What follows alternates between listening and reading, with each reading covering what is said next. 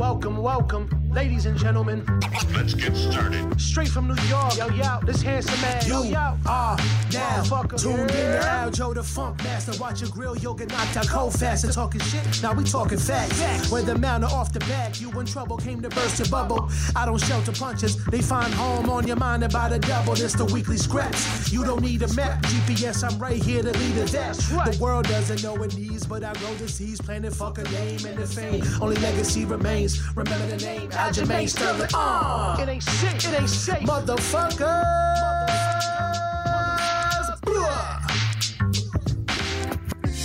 What's up, guys? Welcome back to the weekly scraps. We have UFC 263 big fight card this weekend. The return of the last style bender, Israel Adesanya.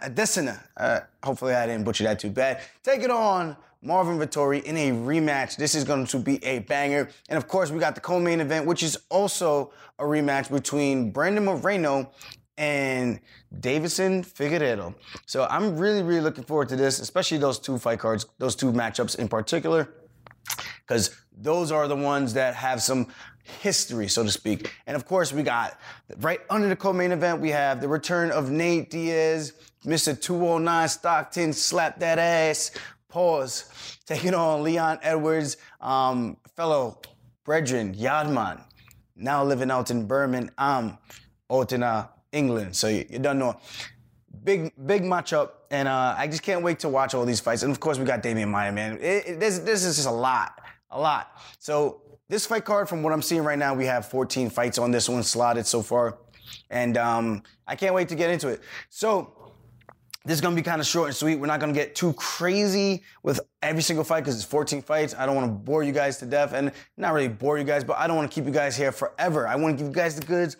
Make it short, sweet, complete. As always, this podcast is brought to you guys by DraftKings. So make sure you guys go check those guys out, DraftKingsSportsbook.com. So for me, I'm back in Vegas, obviously. I got some good work in over in New York. Got to go back, hang out with the lady, hang out and catch up on some things with some house stuff and all that stuff. And man, it's so crazy how the world works. A guy that I went to middle school with, he went to the high school, I think, for maybe a year, and then something happened. He didn't go there anymore. I don't know what ever happened, but comes full circle. We're getting my mom's house fixed. We're redoing the basement, and there tends to be flooding happening. So now there's some flooding in the basement, and I'm just like, geez, what else can go wrong? Knock on wood, you know? So we had to get a couple quotes. And I was like, you know what? Honestly, I'm over the quotes. Let's just get this done. Whoever we can get to get this done, let's just do that. Let me put this on silent because this is relatively loud. And with that being said, the guy who we ended up running into was that guy that I grew up with who actually lived a couple houses down the block from me until he moved. So fascinated enough with that whole situation, and I come to the house, I don't know who he is. And I see who it is when I get there. I'm like, oh, yo, what's good, man? I didn't know it was you doing this. Like, yo, I haven't seen you in like years. So it's kind of crazy. We caught up a little bit and chopped it up. Got to see all the stuff he was doing in the construction world with real estate. And obviously we got to talk a little bit about the fighting stuff, of course. But my brother's actually fighting in June 19th, and he says he's going to actually come out for that. So it's just crazy how the world works, and the world is so small because people just reconnect all the time. So with the foundation, he has to dig around, past, like a foot past the end of the foundation. So he's digging deep into the ground, and he's going around the back of the house and trying to find the cracks. And then from there, he's going to let it air out, let it breathe, then he's gonna wash it off. Well, he's gonna wash it off, let it breathe, and then he seals it with some tar, and then he puts like this other membrane over it. It's a whole process. I didn't know it was that crazy. I thought you just put some cement over it, boom, boom, boom, boom, done, and hopefully it hardens up. We wait for it to harden up, and then we put the dirt back in, but that's not the case. He's obviously done this a lot more than I have because I have done it 0 times. So with that being said, we're doing that. That ran me a pretty penny. Not the end of the world, but a pretty penny, to get the basement to stop freaking flooding because it's insane. It's like we're trying to do work and try to get everything nice and neat, and issue. That's what they always say. You never know what's going to happen when you're doing construction until you open the walls. And we opened the walls, and it's like we let out the floodgates. And that means this was bound to happen whether or not we were fixing the basement. So it was going to happen. Eventually, the water was going to seep through, and we were going to have floods and trying to figure out what the hell's going on. And we did think it was the window, but it wasn't the window. It was actually coming through the walls this entire time. So long story short, getting that fixed. And so he gave me a solid price in comparison to the other people we've spoken to. So it's all good. I'm excited about everything, and can't wait to finally get that house finished so that we can move on to the next one. Other than that, like I said, good training, got to work out with the guys, got to help semi-teach class. It was good to see everybody, good to hang out, and to have the Georgian dinner that Marab set us up with out in Brighton Beach, which was pretty sick. It was cool because normally we have fights, and then after we win, celebrate, whatever, even if it's a loss, we get together with everybody.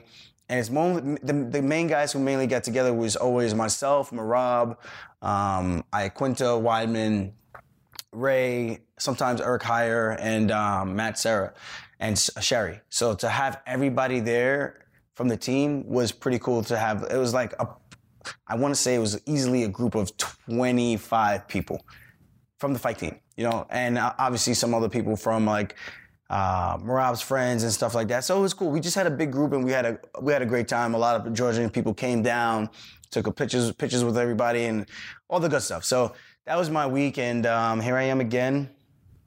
And I forgot to tell you guys I'm vaccinated now.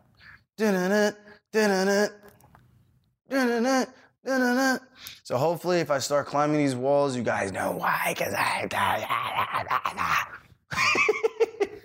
So I got the Johnson & Johnson, and I had to break in order to preserve my time in the summer. And I was just like, adios mio, I don't want to do this, but if this is what I got to do, it's my final swan song, then I got it done. Whatever. So here we are. No mutations, no magnets sticking to my arm. I'm not sticking to the refrigerator every time I walk past it. And hopefully there's no chip in me. Right? All right. Let's get into this fight card. But before that, let's hear some words from our sponsors at DraftKings Sportsbooks. So middleweight to welterweight, there will be no shortage of action this weekend at UFC 263 and DraftKings Sportsbook. The official sports betting partner of the UFC has a heavyweight offer for this weekend's fight with 100-1 odds. One fighter will be walking away with the belt. Will you be walking away with the cash? Just pick the main event fighter you think will win, and DraftKings Sportsbook will give you 100-1 odds on that fighter. That's right. Bet $1 on select fighter, and if you win, you'll get $100 in site credits. So make sure you guys understand that. In site credits, you'll get $100. So it's 100-1 odds. There's no better way to put your MMA knowledge to the test other than to put your money where your mouth is, $1 on DraftKings Sportsbook. So it's pretty relatively easy to do this. So don't worry if MMA isn't for you. DraftKings Sportsbook offer great odds and promotions on basketball, hockey, and so much more. DraftKings is safe, secure, reliable, so you can deposit and withdraw your funds at your convenience. This is the call to action. Download the top-rated DraftKings Sportsbook app now and use promo code FUNKMASTER when you sign up to turn $1 into $100 in site credits when you bet on a main card fighter to win. Main card fighter to win. Place your bet and watch the fist fly this weekend. That's code FUNKMASTER to turn $1 into $100 in site credits on select main card fighters for a limited time only at DraftKings Sportsbook, and must be 21 and older. New Jersey, Indiana, Pennsylvania. New customers only. Winners are paid out in site credits when restrictions apply. See DraftKings for details. Gambling problem. Call 100. I always wanted to do that, and I think I failed miserably, but always wanted to do that. All right, so we have the main event, which is Israel Adesanya taking on Marvin Vettori. Adesanya 20-1, one loss to John Blachowicz, going up to 205 and coming up short trying to win 2 belts. The size difference was clearly apparent in that one. And then you have Marvin Vettori, who's 17-3-1. Now, that first fight was pretty close. I don't know about a split decision. I thought Israel won pretty, not decisively, but comfortably. but I could understand why people might have given him a round. I don't know about 2, but I would have given him a round for sure. But the fight was close, and it got interesting towards the end, of course. You got a guy who's super tough in Marvin Vettori who can take shots and can dish out the punishment. And once he can get you down to the ground, the guy can hold you there for a set period of time. So this is going to be interesting because obviously now this is a 5-round fight, not a 3-round fight. I do think the odds favor Vettori the longer the fight goes. That's what I think. I just feel like he does better over the stretch of the fights with the grappling that he's going to try to impose on a guy like Israel Adesanya, because I can't see him beating him in a striking exchange. Maybe he can clip him. Israel has been KO'd before, but that was in glory kickboxing, different type of striking, different type of sport. It's the shots you don't see that hurt you the most, that do the most damage. And for this, I'm just not sure if Vettori can get it done with the reach discrepancy as well. I mean, you got Vettori, who's 6 foot tall, 74 inches in reach, and he's 27 years young. So now we got Adesanya, who is 31 years old. He's 6'4", and he has an 80-inch reach, So I think he's going to be able to use that to his advantage, kind of like what we saw with Rob Font versus Cody Garbrandt. Now, the difference is, obviously, Vettori is not the speed powerhouse guy. The speed lands in the department of Adesanya. So for me, I see this going to be the main tool to victory, utilizing that jab and staying long the same way he did against Paulo Costa, and using a lot of those feints and those stutter steps and really trying to draw out the attack of Marvin Vettori. I can just see Vettori trying to be the bulldozer here, trying to really push forward. He's got to cut off the cage. If he doesn't cut off the cage and gives Adesanya all that room to kind of roam around and do whatever he pleases, he's going to have a field day with him. I think he's going to pick him apart. But the striking exchanges, can he make it nasty and try to catch Israel going backwards or something like that? I don't know. I can't see that happening.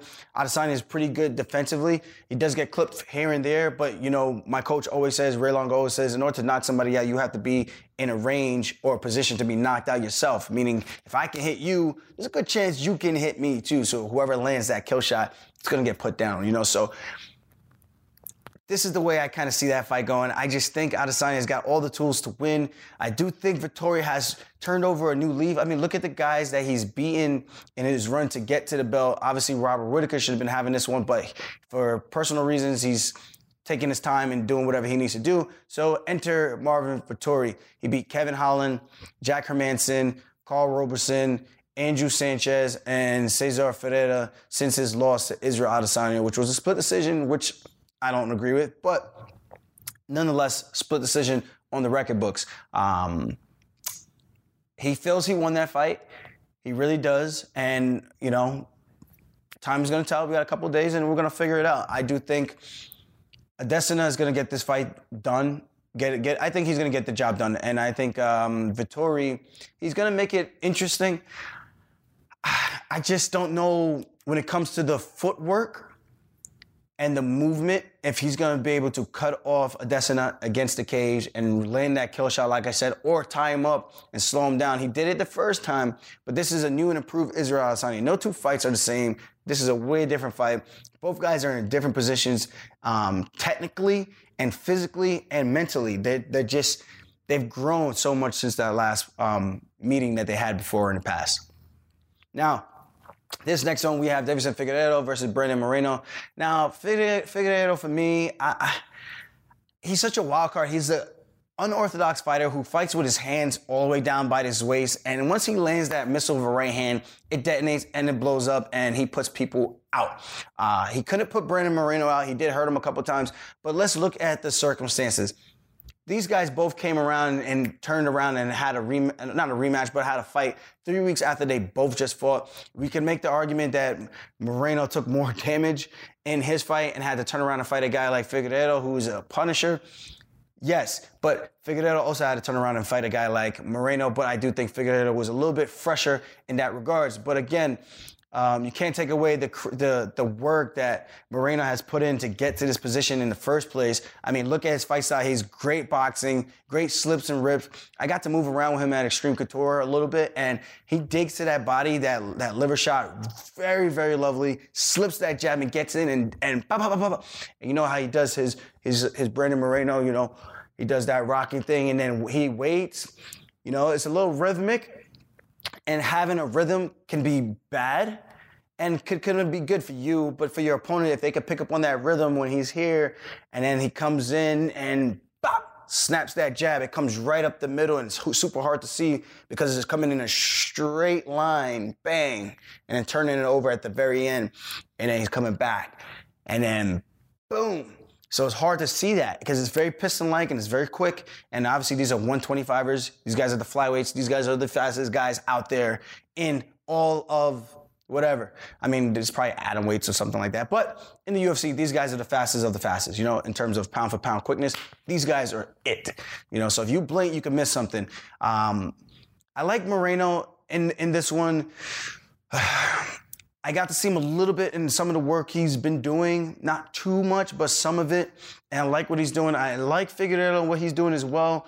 I just think the technicalities of Moreno versus Figueiredo, both guys having a full training camp. I could be completely wrong, but I feel like Moreno is going to be able to game plan and use his footwork and his speed and beat a guy like Moreno, who like a guy like Figueiredo, who loads up on a lot of his strikes and looking for that kill shot. He doesn't jab too often. He tries to get in and he's bombing on you. He lines you up and then he's bombing on you. A guy like Moreno is a technician. I do think he's going to be able to get it done in this rematch personally. But I also tend to pick people that I know personally as well, you know, so, which is not always the best thing. But, you know, I always got faith in the people that I know because I just feel like there's always a way to win in a fight, always a way to win. And I think Brandon Moreno is going to be able to get it done. He's 27 years old. He's 5'7", 70-inch reach. And look at his career, man. He came off the Ultimate Fighter. He got into the UFC. He beat Shmoka. So he had the finale. He lost in the finale to Alexander Pantoja, to whoever. I don't know if he was in the actual finale or if it was just a matchup. He beat Shmoka, guillotine choke. He beat Ryan Benoit, split decision. Beat Dustin Ortiz, rear naked choke. Then lost to Pettis. Then lost to Pantoja in a rematch. Had a grappling bout. He got cut. Yep. He fought Mikel Perez, who's a very tough guy, Cuban guy. He beat him in the 4th round. He had a draw with Askarov in his return to the UFC. And yeah, man, it's just interesting. And then he beats Kai Kara-France, Formiga. He beats Brandon Royval in a tough fight where it looked like Royval was having some success, but then his shoulder came out the socket. Dude, I fought with torn labrums before and wrestled through it. And honestly, if you have a torn labrum and it's that bad, you need to get it fixed before you get into a high-profile matchup like that where it's winner takes all. Because Brandon Royval could have been the one fighting for the title as opposed to Brandon Moreno. Things could have been very, very different had he had a proper shoulder and could have gotten through that fight and won. He had to have won, of course. But that's not what happened. He went in compromise and, you know, you fight on the day of. You know, any place, anywhere, anytime. Based on those things, how were you on that day? That's to any place, that's to any time. So that's on you, man, you know. And I like Royval. I think he's a very, very tough, skilled dude. But, you know, that was a very ill-advised thing to kind of go out and fight like that. Then he had the draw to Figueiredo, and they're running it back, man. And it was the best fight in flyweight history in terms of everything. You had the technicality from Brandon Moreno, and then you had the slugging from Figueiredo. From Moreno and then Figueiredo. So it's a very, very good fight. Figueiredo is 33. He's 5'5", and he has a 68-inch reach. He's beat up a lot of good guys. Next up, we have Leon Edwards versus Nate Diaz. This is a good one, man. Now, super weird situation for Leon Edwards. Let's call it what it is. He's fighting a guy like Nate Diaz and who hasn't been very active, and he's on the cusp of a title shot. Nate Diaz is 36 years old, 76-inch reach, 6 feet tall. He lost to Masvidal. I heard that he got his surgery done for his eyes. I hope to God he did, because, man, it would be a shame if he gets busted up again and they stop the fight because of the cuts. And not because of him really, really taking damage, just that the old wear and tear from other fights are affecting his fights of late. So I'm really, really hoping that he really did take care of that, because I would like to see this one play out and actually have them really, really get after it and see who can come out on top. Now, 3-round Nate Diaz, I love him over 5 rounds because cardio king, but 3 rounds right here. He lost to Masvidal, beat Pettis, lost to McGregor in a majority decision, beat McGregor, beat Michael Johnson. So he's beating some tough guys, but he's just not very active. His last fight, Masvidal, was 2019 in November. So it's a long time, man. And then you got Edwards, who just had a controversial win over Bilal. He's 29, 6'2", with a 74-inch reach, so he's on a little bit of the disadvantage side with the reach advantage. He had a no contest with Bilal Muhammad. He beat Dos Anjos. He beat Gunnar Nelson. He beat Cerrone, Peter Sabata, Brian Barberina, Vicente Luque, Albert Tubanov, Dominic Waters. And before that, he lost to Kamaru Usman, the now reigning, defending, and most dominating champ of late in terms of what these champions have been doing of late. He's been one of the most dominant, so putting guys away, and that's just what he does. So here we are. Very, very compelling matchup. I think Leon looked so good in that fight with Bilal as long as it lasted, until the eye poke that did some serious damage. Something about these gloves need to be they need to do something. They have to do something with these gloves, because that's not fair, man. Someone accidentally pokes you and then you're in a shitty situation. You're compromised for the rest of the fight. It's just so many things that goes into it. And there are gloves that can prevent it. And hopefully the UFC does the right thing and just pay these guys whatever they want to get paid, like that they agreed with. You don't have to own everything, the UFC. They don't have to own everything in terms of, like, they want full exclusivity to the gloves, the patent of the gloves. And I get that. You own it. You're the man. It's yours. But it's like, these are eyeballs we're talking about. These are careers we're talking about, longevity. It would be nice to make sure that everyone's protected, so to speak. So Leon Edwards looked good, landed a nice high kick. He has a sharp, precise, straight left that just seems to always find his mark. I'm interested to see how there's 2 southpaws fighting each other. I know Nate sometimes switches it up. Sometimes Leon does as well, but for the most part, he's a southpaw.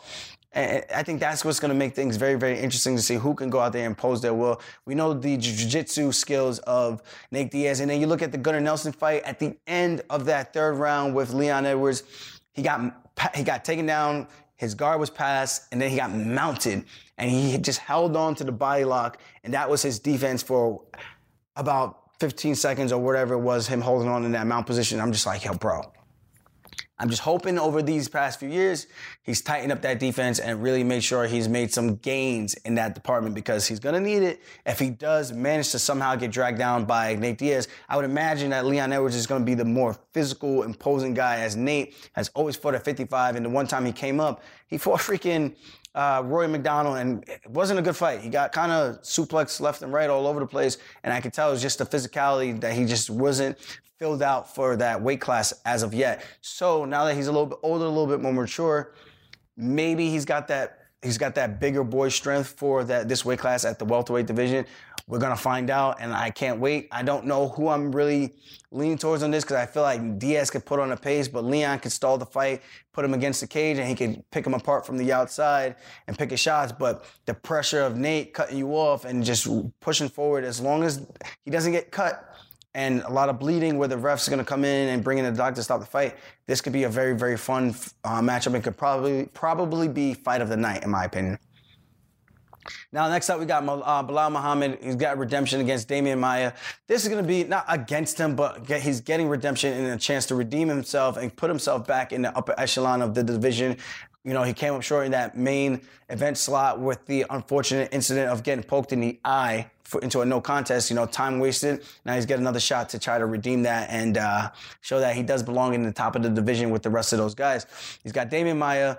Bilal Muhammad is 32 years old. He's 5'11", 71-inch reach. And then you have Damian Maia, 43 years old, 6'1", 72-inch reach. Damian Maia, we know if the fight hits the ground, good luck. You know? Because you're going to get taken. But Bilal, he's got good jiu-jitsu. It's, so to speak, like stifling. So I don't know in terms of his transitions, if he's like that competent on the ground, but I know he can put you against the cage, make the fight a gritty fight, stomp those toes out, kind of like a Kamaru Usman can do. And I don't know, this one's tough to call. I think the age, I feel like Maia always gets tired in his fights, and I think Bilal Muhammad is going to be able to hurt him and eventually possibly put him away. I do think this is going to be the changing of the guards. 43 years old, you know, he's the OG human backpack. I would hate to see him go out like that, but I just feel like that's probably what's going to happen.